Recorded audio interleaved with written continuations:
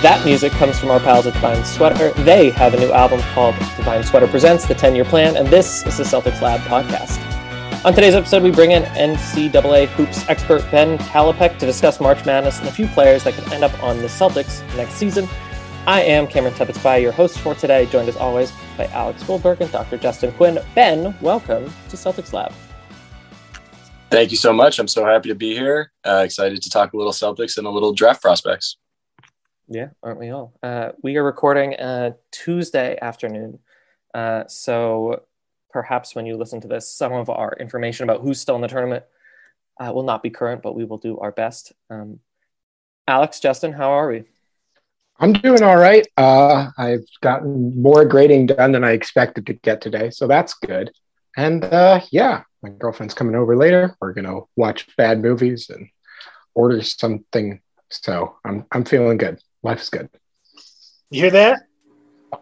Not particularly. I think it's just on your end. No, that's exactly it. I have no construction going on next door. Oh, all right. Congratulations. Happy. For folks who are new to the pod or Ben, this is many weeks in the making. Justin's been renovating his pool or something. So what we are going to do today is we are going to talk about potential draft targets, but that's going to be the lab portion of the pod. So before that, we'll break down our expectations for the rest of the season. And before any of that, we have a few things that we ought to address closer to home. Last week on the pod, Justin and Alex talked to Mike Scota of Hoops Hype to break down the trade deadline and what they expected out of Evan Fournier. And since then, we have seen Evan Fournier play a little bit of basketball. So on the heels of a very almost annoyingly good outing against the Bucks, the Celtics played the Pelicans and summarily got destroyed. Evan Fournier made some history by playing 33 minutes, going 0 for 10 from the field and 0 for 5 from 3, the worst Celtics debut in a very storied franchise history. What are our thoughts on that Bucks game specifically and Monsieur Fournier? Alex? Well, I can't believe that, you would go into talking about the Celtics' new trade deadline additions without mentioning the Celtics also played another game in between that Bucks game and the New Orleans Pelicans game against the Oklahoma City Thunder. And in that game, we saw a notable debut of Celtic legend Luke Kornet, who is my favorite player on the team now. He's hitting threes. He's being tall. He did a pretty decent job on Zion Williamson when he was in the game, which is not something that a lot of other players did. So I am actually thrilled about the Kornet acquisition. Fournier went 0 of 10 in the game against the Pelicans. That was not great. He definitely looked like he was forcing the issue a little bit with his shot. I noticed that his motion didn't look particularly clean, and he didn't really seem like he knew where to be yet. And that's probably because he hasn't had a single practice with the Boston Celtics yet, and is just kind of going out there and trying to figure stuff out on the fly, which is not an easy thing for anybody to do. So I am actually willing to give Mr. Fournier the benefit of the doubt for his stinker of a game the other night. I think that Celtics had a number of other issues that occurred in that game that didn't relate as much to the players that they acquired at the trade deadline. But again, I am very pleased with the Luke Kornet acquisition and would love to see more of him going forward. I've been pretty happy with Luke Kornet so far. He didn't do that great of a job against Zion, but then again, who does? I am actually not too upset about the Fournier experience either. I completely echo what you said. He looked fine on defense, got a couple of steals. I mean, most of his shots were just like a little bit off. They weren't terrible. He just looked out of sorts. I would probably be out of sorts too if I had just thought I had COVID-19 for the last, however many days, or maybe had COVID-19 and bounced all over God's creation, trying to get to the team that I'm on now and all that fun stuff. So I don't know. I'm not too down on the whole situation or even the loss to the Pelicans. I mean, if he goes, 0 for 10 and Marcus Smart goes 0 for 6 from 3-point range, it's going to be pretty hard to win a game. Yeah, that's fair. So I did neglect to bring up Mr. Kornet, which I will make amends by offering the following. He has the NCAA 3-point record of any 7-footer in the history of college hoops. And at Vanderbilt, which has been playing basketball for a while, he has the most blocks in that program's history. So Luke Cornett, sorry, didn't register when I prepped for this pod. I wonder why. Ben, any thoughts on the state of the Celtics here in March? Yeah, I mean, I like the Fournier pickup despite the performance last night. I think that, he offers a little bit of playmaking and certainly some shot creation that they didn't have before. And I think he can run a little bit of the offense when Tatum and Brown leave the game, which I think is something that the Celtics have been lacking for a while now. So, yeah, the debut was not great, but on the upside, nowhere to go but up from here. That's true. Statistically, that's very true. So before we start to look at the season in its full capacity for the rest of the year and perhaps preview even the playoffs and then certainly onto the draft, I think it's worth talking about two things. One, Romeo Langford might actually play basketball this week. He is listed as questionable on the injury report as of 6 p.m. on Tuesday, which is the best that we've seen in quite a long time for Romeo Langford. And the Celtics played footsie with a few buyout candidates, which stands to reason they may play footsie with a few more. So we can talk about either of those things. So immediate reactions to the Romeo news and any potential buyout guys you want to shout out, Alex. I will start with the Romeo Langford news. There's an elaborate theory going in a group chat that I am now in related. We started a March Madness group chat, bunch of Celtics Twitter people. And there's an elaborate theory going around that I'm starting to believe more and more that the entity known as Romeo Langford has actually been dead for more than a year. And they've replaced him with a body double. I think this relates directly back to when he was killed in the bubble in the famous Marcus Smart chair throwing incident. I think that Langford has been replaced. And part of the reason that the vibe for this team has been so bad this year has been because they've been covering up a murder. That's only being a little facetious. No, I think Langford coming back for this team is definitely going to be helpful in spurts, but I'm not sure that he's going to play a whole lot at the very beginning. Brad Stevens and Danny Ainge seem to indicate when discussing Romeo's return that he was going to need a little bit of ramp up time. And I think that the rotation after the trade deadline is already going to be incorporating a lot of new pieces. So I think you're going to see Langford really only in spot duty. But it's nice to have him back on the floor at the very least. Hopefully he is recovered from coronavirus. It seems like he really got rocked by that. So that is my hope for Langford, is just that he can kind of get out on the floor and get some consistent playing time more than anything. I'll save the buyout stuff for a little bit later.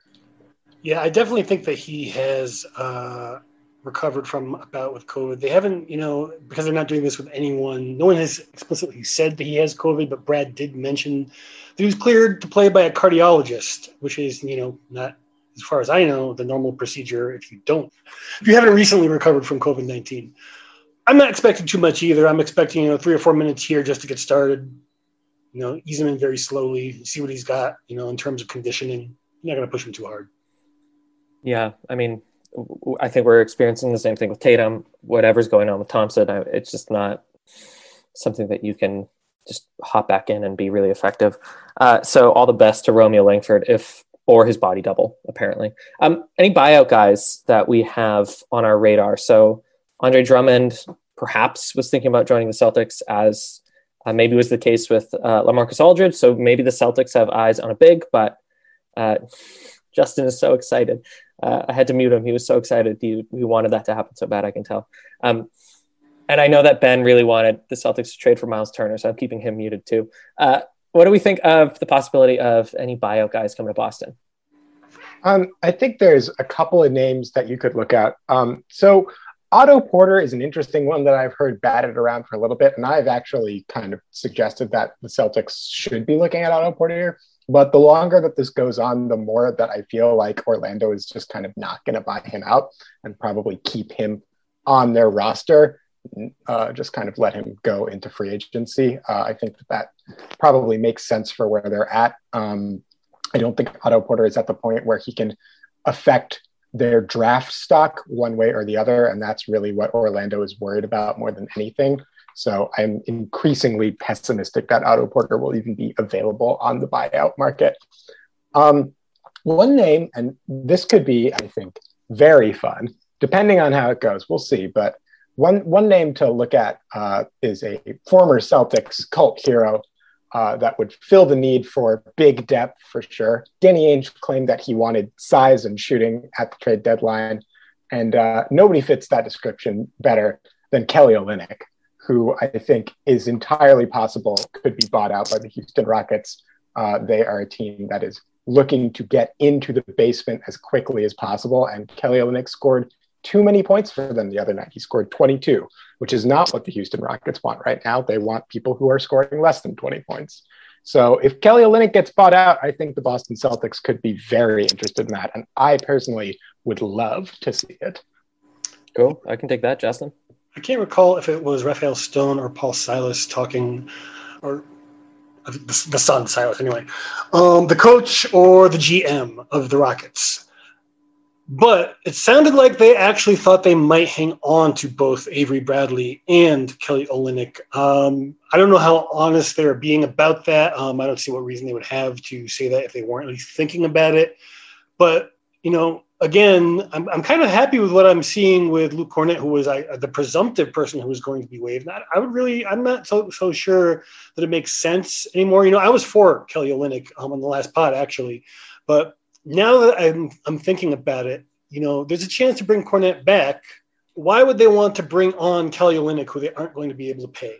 So why would they bring Kelly Olynyk on unless they think that they're really going to make it this year? That they're really going to contend. And I don't think that they are, as much as I would love to say that they are. So I kind of if they did bring someone on, it might be someone they would bring on for multiple seasons, someone more like a Roddy McGruder type, I think, who could maybe stand in the corner and shoot threes and provide a little wing depth. And that's, again, assuming that, they really don't believe in the guys that they kept at the deadline. But it seems to me at this point that they're going to go with the guys that they have, and it just doesn't really make any sense to do a buyout at this point. So I'm kind of leaning away from the whole buyout perspective. Justin, I do ultimately think that that's probably where the Celtics are going to end up. And, I think Kelly Olynyk would be nice kind of for me more as a just this is fun. Kelly Olynyk is back on the team kind of guy. But if it ultimately comes at the cost of waiving a guy like Luke Cornett, I think that's probably the right call to keep Cornett. And, he's played well enough that I think he's earned the right to be on this team for at least this year going forward. Ben, any thoughts on the buyout market? I know that adding McGruber would be really interesting to you specifically. Yeah, I agree with what Justin said that, as a guy who can shoot threes and play a little bit of defense, I think that McGruber could be an interesting pickup for them, ultimately at the expense of the younger guys, which, we've seen that some of them are maybe not so ready for the NBA. I think Avery Bradley could be an interesting one as well, just to provide a little bit of depth at the guard position. Should Kemba get injured again, as he's wont to do. We know that Smart has had some injury bad luck this season. So just providing a little bit more guard depth, I think with Bradley, someone who can shoot a little bit, play some defense, I think that could be an interesting pickup for them. But ultimately, I think that they're pretty set with their team right now. I don't think they need to hit the buyout market too hard. Didn't take the bait on the McGruber joke, huh? I thought it was great. I'm sure Jan Packer did too. Yeah, I don't know. Well, I guess in the next few moments, decide ultimately what the fate of these Celtics are. If it's looking bleak, bring on Isaiah Thomas. Carson Edwards is not doing anything. He's not encouraging fans to pay $150 to sit in the cheap seats in masks. So maybe Isaiah Thomas can help gate sales a little bit. I don't know that Boston is a buyout destination, not since PJ Brown and Sam Cassell, but Austin Rivers is just such a heel and such a thorn in the NBA. And I really can't wait to see him play playoff basketball because that dude lays it out so hard. So it's not going to happen. And all intel says that he would go to Milwaukee if he is able to join a team. But I do really respect Austin Rivers for just such a fascinating career arc as the coach's son, quite literally, to kind of one of the toughest dudes in the league. So whether or not the team does execute a buyout, let's just kind of get our bearings for where we're at. We'll make a few maybe not predictions, but just kind of like offer our expectations for what is to come for the rest of the regular season. And then we'll jump into the lab and do some work with the draft. So there are 25 more games on the Celtics schedule that need to be played between now and the middle of May. I think May 16th is their last game. That is a ton of basketball. At present, the Celtics are one game under 500. That puts them one game back from the 4 seed in the East hosting an opening round of the playoffs, and 3 games ahead of the 10th seed in the East at the time of this recording. So with all of that said, gentlemen, what do we think is to come for the next few weeks of regular season Boston Celtics basketball? What's our kind of our mood? What are our expectations? What are we looking forward to, if at all? Alex? Well, it's interesting because on the one hand, I think in all 3 of the games that we have kind of played recently, the Bucks game, Thunder game, and even the Pelicans game, there have been some things that have struck me as positive developments for this team. Robert Williams looks comfortable in his starting role, and I think that that is going to be a thing that will really help energize this team going forward. Jason Tatum has been on an absolute tear, and I think that he looks much better now than he did even kind of shortly after he came back from coronavirus, which suggests to me that Tatum is feeling a little bit healthier and is kind of capable of putting in more of those just like every night 20 plus points, multiple assists, multiple rebounds kind of games. And if that's the case, the Celtics should be very optimistic going forward. Additionally, when he's played, Kemba Walker has looked pretty strong. I think he's been getting to the rim a little better. He's been shooting a little better, and he's looked pesky on defense. So all of those are causes for optimism, as well as the fact that the Celtics schedule for these next 25 games is relatively easy compared to their previous slate. Now, because of the way that the schedule is built this year, they are still going to have a lot of back-to-backs. They are still going to have a lot of short rest games, so that will compound. And the parity in the league generally is much higher this year. So the teams that we think are kind of walkovers might be a little bit friskier than we expect. That being said, there's definitely still some kind of positive developments occurring, especially if Cornet and Fournier start to get a little bit more involved in rhythm. That being said, there are still some worrying trends that the Celtics will need to consider as well. Jaylen Brown has been a rock for the Celtics this year. He's done everything that they've needed him to do when he's on the floor. The problem is that he's not on the floor as much as he was at the beginning of the season. He's been dealing with knee tendonitis for a little bit. Last night, he was out with a hip injury. It seems like injuries are starting to stack up for Jaylen in a troubling way. And if Jaylen Brown is out for an extended period of time, that really puts a ceiling on what this team is capable of. He's been absolutely critical to what little success they have had this year. And perhaps most worryingly, Marcus Smart does not look right. He has been taking some really bad shots. He's been making incredibly poor decisions with the basketball. And perhaps most worryingly, defensively, he really doesn't look like he's up to his usual speed. I think that it's quite possible that he came back a little bit too early from his calf injury and doesn't trust his leg quite as much as he should maybe, or is capable of. And if Marcus Smart is playing in a limited capacity, even though his heart and his fire is necessary for this team's success, a limited Marcus Smart is a really challenging player to have on the team for extended minutes. So it's going to be interesting to see what those guys are like physically coming towards the end of the season. That being said, with all of that stacking up, I would say I am slightly more optimistic about where the Celtics are headed than I was prior to the trade deadline. I think Fournier is going to play a little bit better and give Jaylen some rest, which he desperately needs, and allow him to come back a little bit fresher. I think Kemba and Jason both playing better has certainly kind of raised the ceiling, and the relative ease of schedule leaves me optimistic that at the very least, the Celtics will be able to pull themselves out of the play-in tournament. I don't think that they are necessarily going to be able to get a top 4 seed. It just seems to me that there's not really enough games left, barring a major injury. But if they can get out of the play-in tournament, I think that will be considered a success going forward for the rest of the season. Yeah, Alex, I think you're absolutely right that Fournier and I guess Cornet really kind of helped the Celtics by bolstering their depth, because it's just going to be such a sprint and such a slog. I mean, every team is going to be up against it. And to your point, I mean, they have a relatively easier schedule, but as Brad Stevens' teams often are, it's so Jekyll and Hyde with these Celtics. They can look like a team that has been to the conference finals 3 of the past 4 years on one night, and then the next night they can just look like dog doo-doo. So my expectations are limited. I've said this before. I don't know how they pull themselves out of this 500 basketball rut with all these back-to-backs, with having to manage COVID, with having to manage injuries. So I think just get to the postseason. As far as I'm concerned, it would be really nice to host a basketball game. I mean, a playoff series rather. But quite frankly, I think that if the Celtics play the Sixers in the first round, cool, they'll win that. And then the Bucks defeat the Nets, sure, why not? And then we go from there. So I'm looking forward to another trip to the Eastern Conference Finals. Dr. Quinn, how are you feeling about the rest of the regular season? I feel both pessimistic and optimistic. I kind of feel that you guys are right, that we aren't looking at much better than 500. I have a prediction of about 3 games over 500 by the end of the season. That I feel is kind of optimistic, which is kind of why I also feel pessimistic.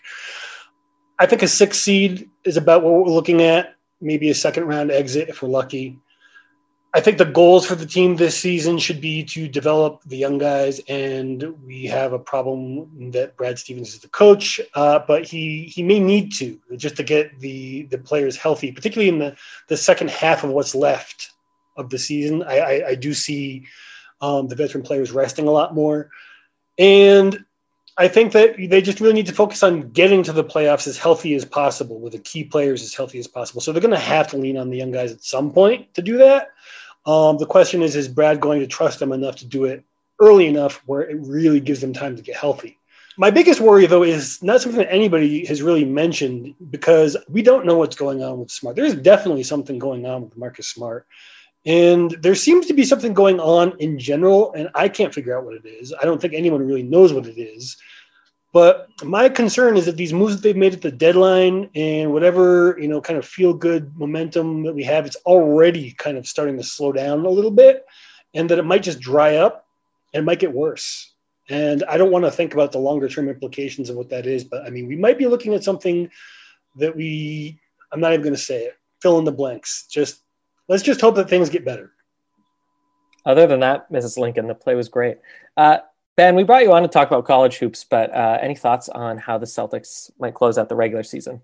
Yeah, I agree with what's been said, that there's some reason for optimism, but also definitely some reasons for concern. I think that, it's realistic that they get out of the play-in game seeding and could potentially get maybe to the 4th seed to host a playoff series. But I think realistically, we're looking at a team that maybe can win a first round series.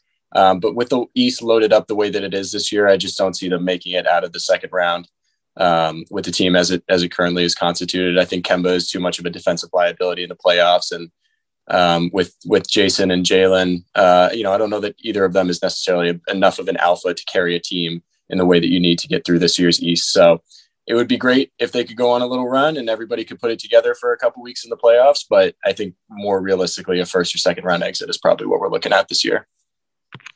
As far as I'm concerned, if we keep getting videos of Deuce Tatum talking and we get to see the Miami Heat zone just thrash people in the playoffs, it'll be a good year.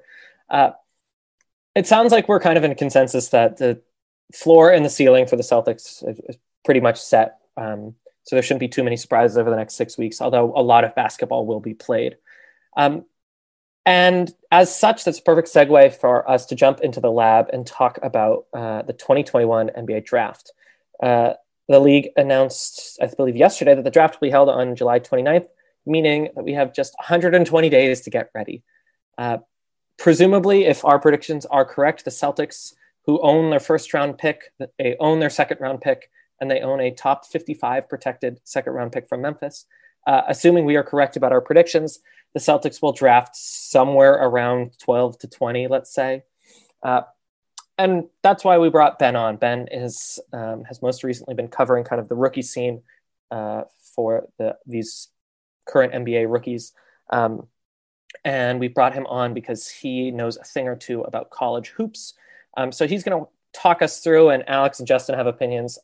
My only opinion is probably they should pay the players. They're going to talk us through who the Celtics might want to pay. And Ben, I believe you have broken down these prospects into 4 categories. Yeah, that's right, Cam. So I have 4 categories that I put the players into, a little bit based on what I think that some of the potential draft needs or wants could be for the Celtics this year, and a little bit just players that I think could potentially fall to them in their draft range, where we believe it'll end up this season. So my first category, starting it off, is point guard ?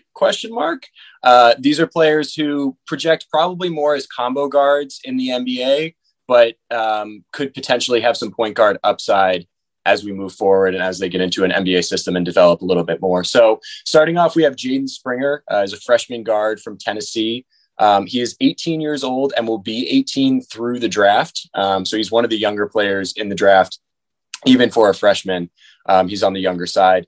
He's 6'4", 205 pounds, so he's pretty solidly built. Averaged a decent 12.5 points per game, 3 assists a game. Did average 2.5 turnovers a game, so not great as a playmaker, but showed some upside with that.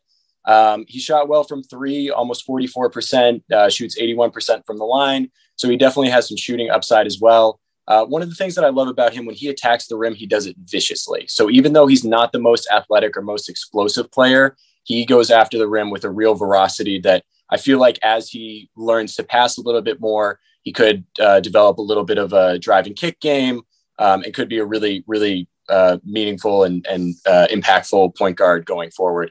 I'm not a huge, comparing players to college players to NBA players, but I do like what the Ringer draft guide does, the shades of, and they have it down as shades of Kyle Lowry and Malcolm Brogdon. I think that it's realistic that Springer could get to that level. He's a pretty good defender as well, both on ball and off ball. So could be an interesting fit for the Celtics. The next one, Trey Mann, probably a little bit more of a combo guard, probably figures to be a little bit more of a shooting guard at the NBA level, but he did average 3.5 assists per game this season, also averaged 16 points per game. And I think the leadership with him is the thing that you're really getting that potentially makes him more of an interesting point guard candidate. Played 44 minutes in the first round game in the NCAA tournament against Virginia Tech. He hit a huge step back 3 with 23 seconds left in overtime to push the lead to 4 and essentially seal the game for Florida. So he's going to continue to get better and I think could be a really interesting play as we move forward in the draft. Yeah, Alex, what do you think about that? Well, I do like the idea of the Celtics drafting a guard. I think that is actually a really important thing for them to consider is their depth. We don't know the status of what Kemba Walker is going to be for the Celtics going forward into next year. There's tons of speculation that he might be a trade candidate. And the Celtics point guard depth right now is a little shaky. Peyton Pritchard is a promising young prospect, but he's definitely a few years away from being the best version of himself.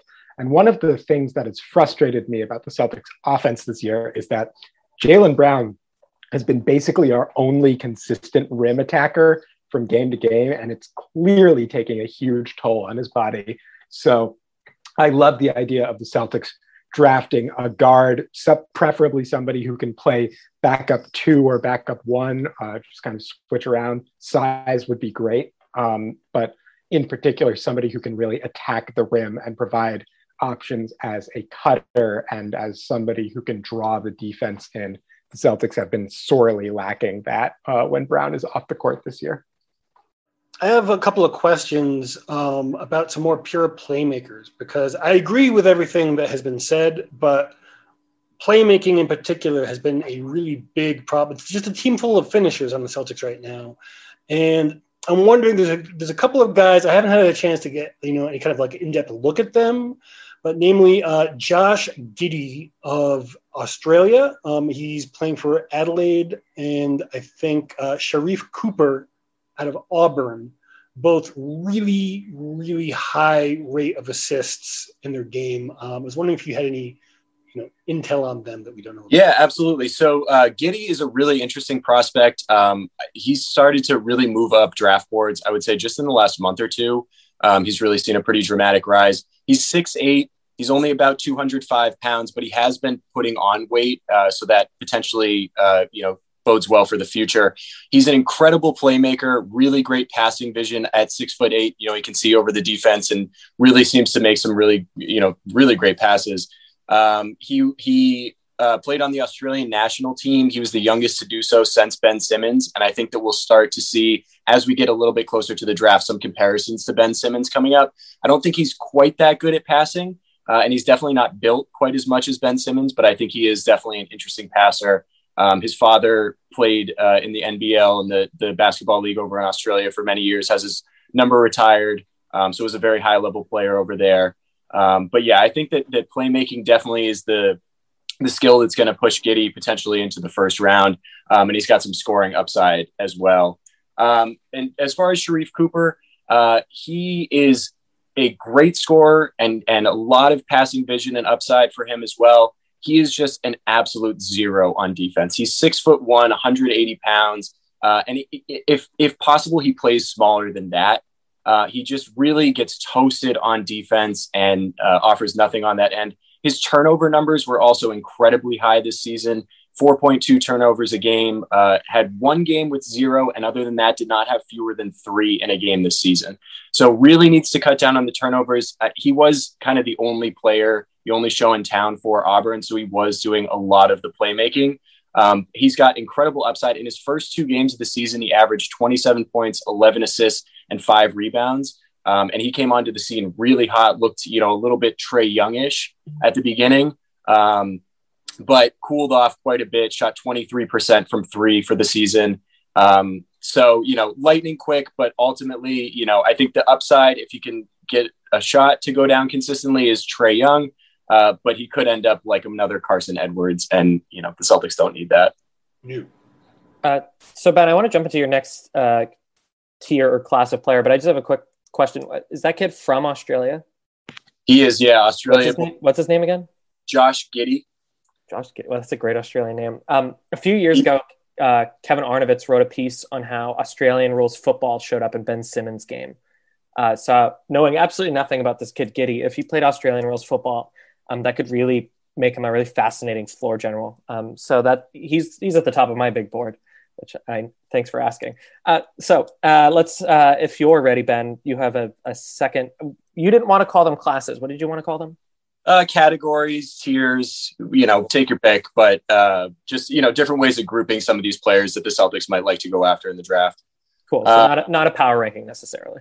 No, not necessarily. Just kind of grouping players in a way that made sense, I thought. So next up, we'll go to the big guys. We have 2 kind of opposite ends of the spectrum here with the big guys. So we'll start off with Kai Jones from Texas. He's a sophomore forward, 20 years old. Didn't start playing basketball until he was 15. He was born in the Bahamas and came over to the States. Prior to basketball, he wanted to be a professional long jumper. So that gives you some idea of his athleticism. He has, can jump out of the gym, and at 6'11", that's pretty great. So he's got a ton of upside as a rim runner. He's got some upside as a shooter as well. He shot 38% from 3 on just over 1 attempt per game this season. So it's not a huge volume, but he's definitely, it's a nice looking shot. So you could see the potential there for him to grow a little bit. He's someone that has been all over draft boards. I've seen him as high as 8 and as low as 35. So he really could, end up going anywhere in the draft. I think that he could be an interesting prospect for the Celtics as kind of a pick and pop and a rim runner. I think that he's still learning the game and could eventually develop into more of a rim protector. He only averaged 0.9 blocks per game at Texas this season. So that part of his game is definitely still developing, but I think just given his athleticism and his length, he could be a really interesting rim protector in the future. Cool. I mean, we've seen a couple of NBA players pick up basketball at a late stage in their adolescence and become perennial all-stars, a la Joel Embiid. And I don't know if Pascal Siakam's a perennial all-star. Maybe that was generous, but that sounds pretty cool. All right, keep it coming. Who you got next? All right, next up, we got a little bit more of a traditional big, Day'Ron Sharpe, a freshman forward from UNC. Big body, he's 6'11", 265, really just thick in the middle there. Averaged 9.5 points per game and 7.5 rebounds per game in just over 20 minutes a game this season. So, you do that math out over 36 minutes and, he's putting up good numbers. Really not much of a shooter, 50% from the free throw line. I think attempted 2 threes all season. So that's really not his game. He is going to play a lot more inside. He's got a great motor. If you watch the UNC basketball team this year, it happened so often that somebody would put up a shot, they would miss, and he would come down with the offensive rebound. 45% of his rebounds this season were on the offensive end, which I think is it really speaks to how much of a motor he has just going after the ball.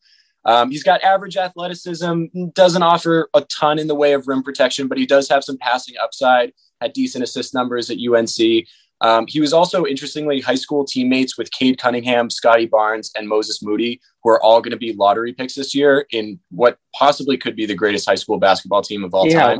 What high school was that?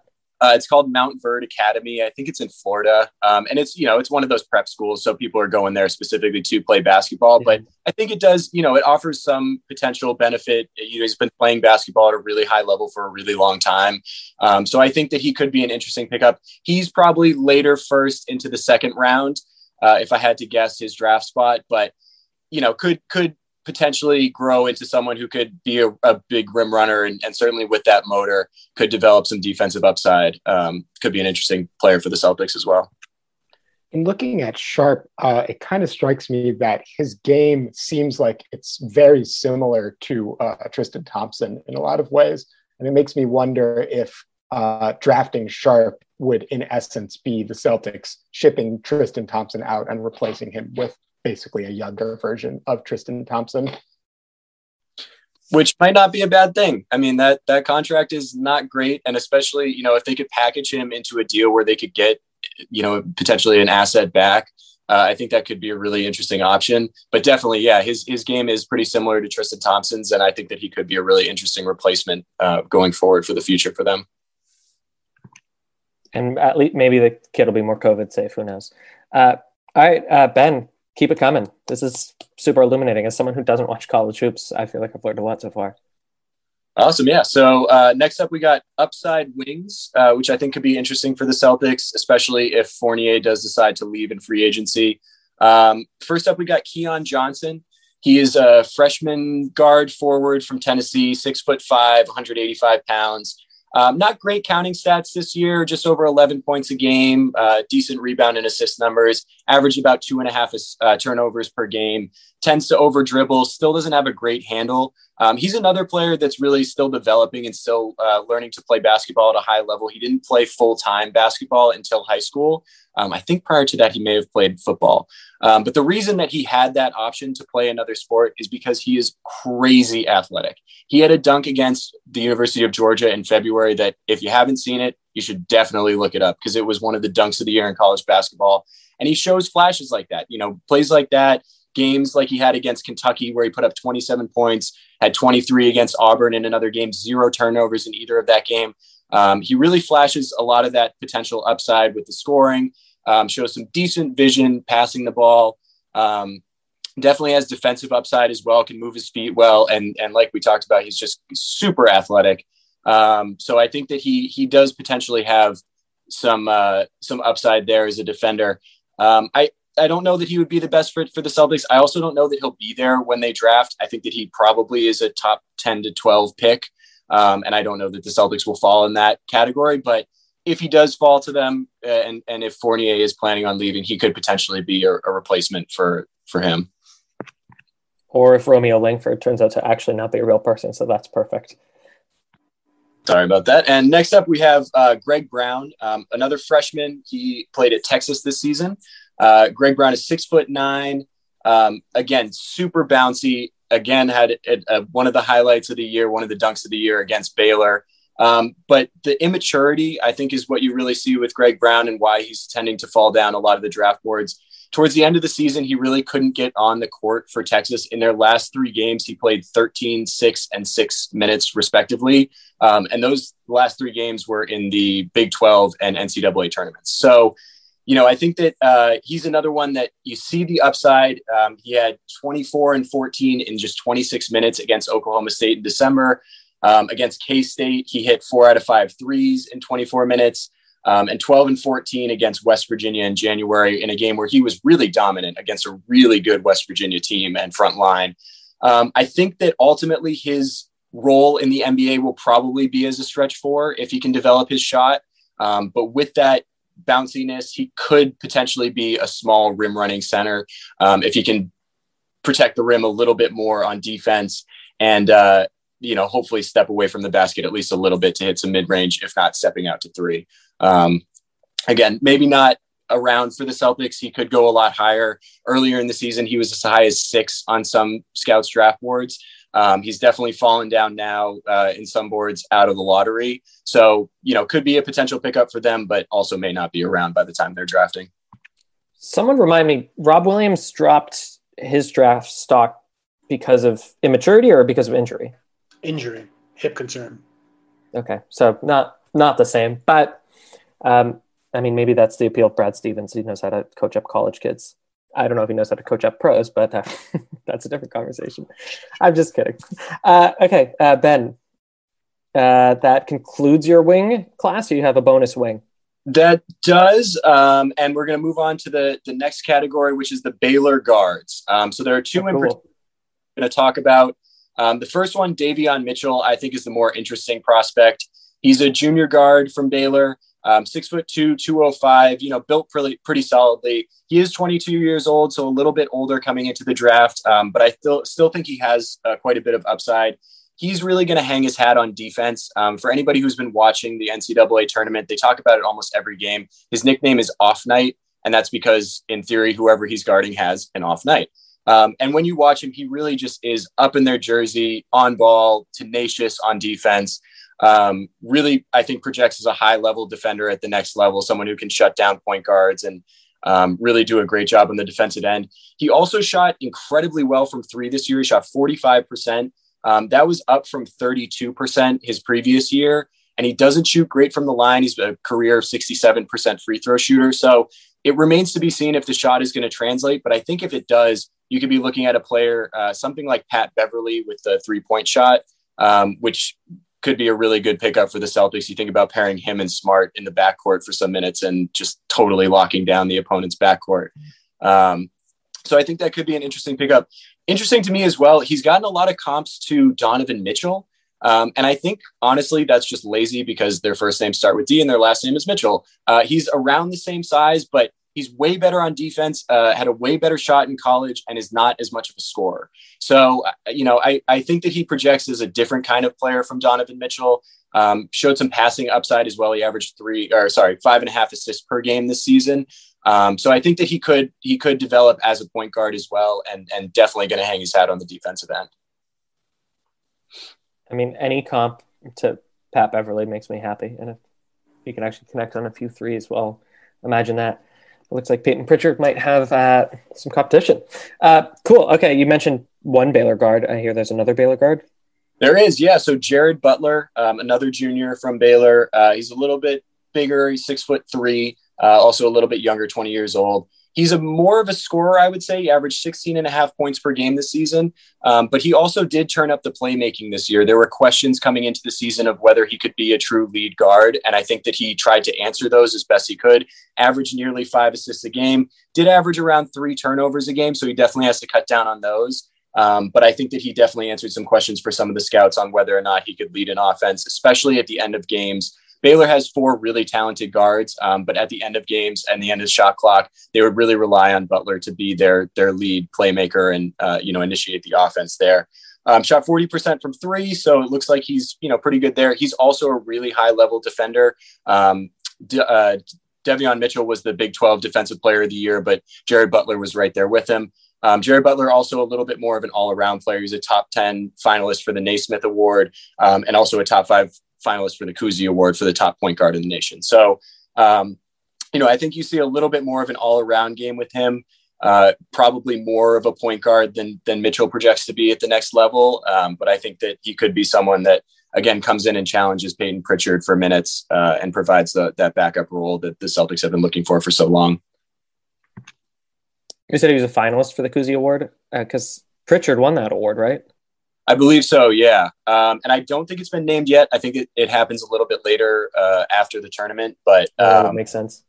Yeah, but there are some, really high-level players. And for him to be top 10 in the National Player of the Year conversation, he's since been cut. They're down to Final Four now, and he didn't make that cut. But for him to be one of the top 10 players in the nation, I think that just tells you how high level he can play at as a college player. Cool, very cool. All right, any other players on your list? Any other names that we should be made aware of, Ben or Alex or Justin for that matter? Again, I'm excusing myself from pretending to have an opinion here. I've got a couple of people I have some interest in. Sure.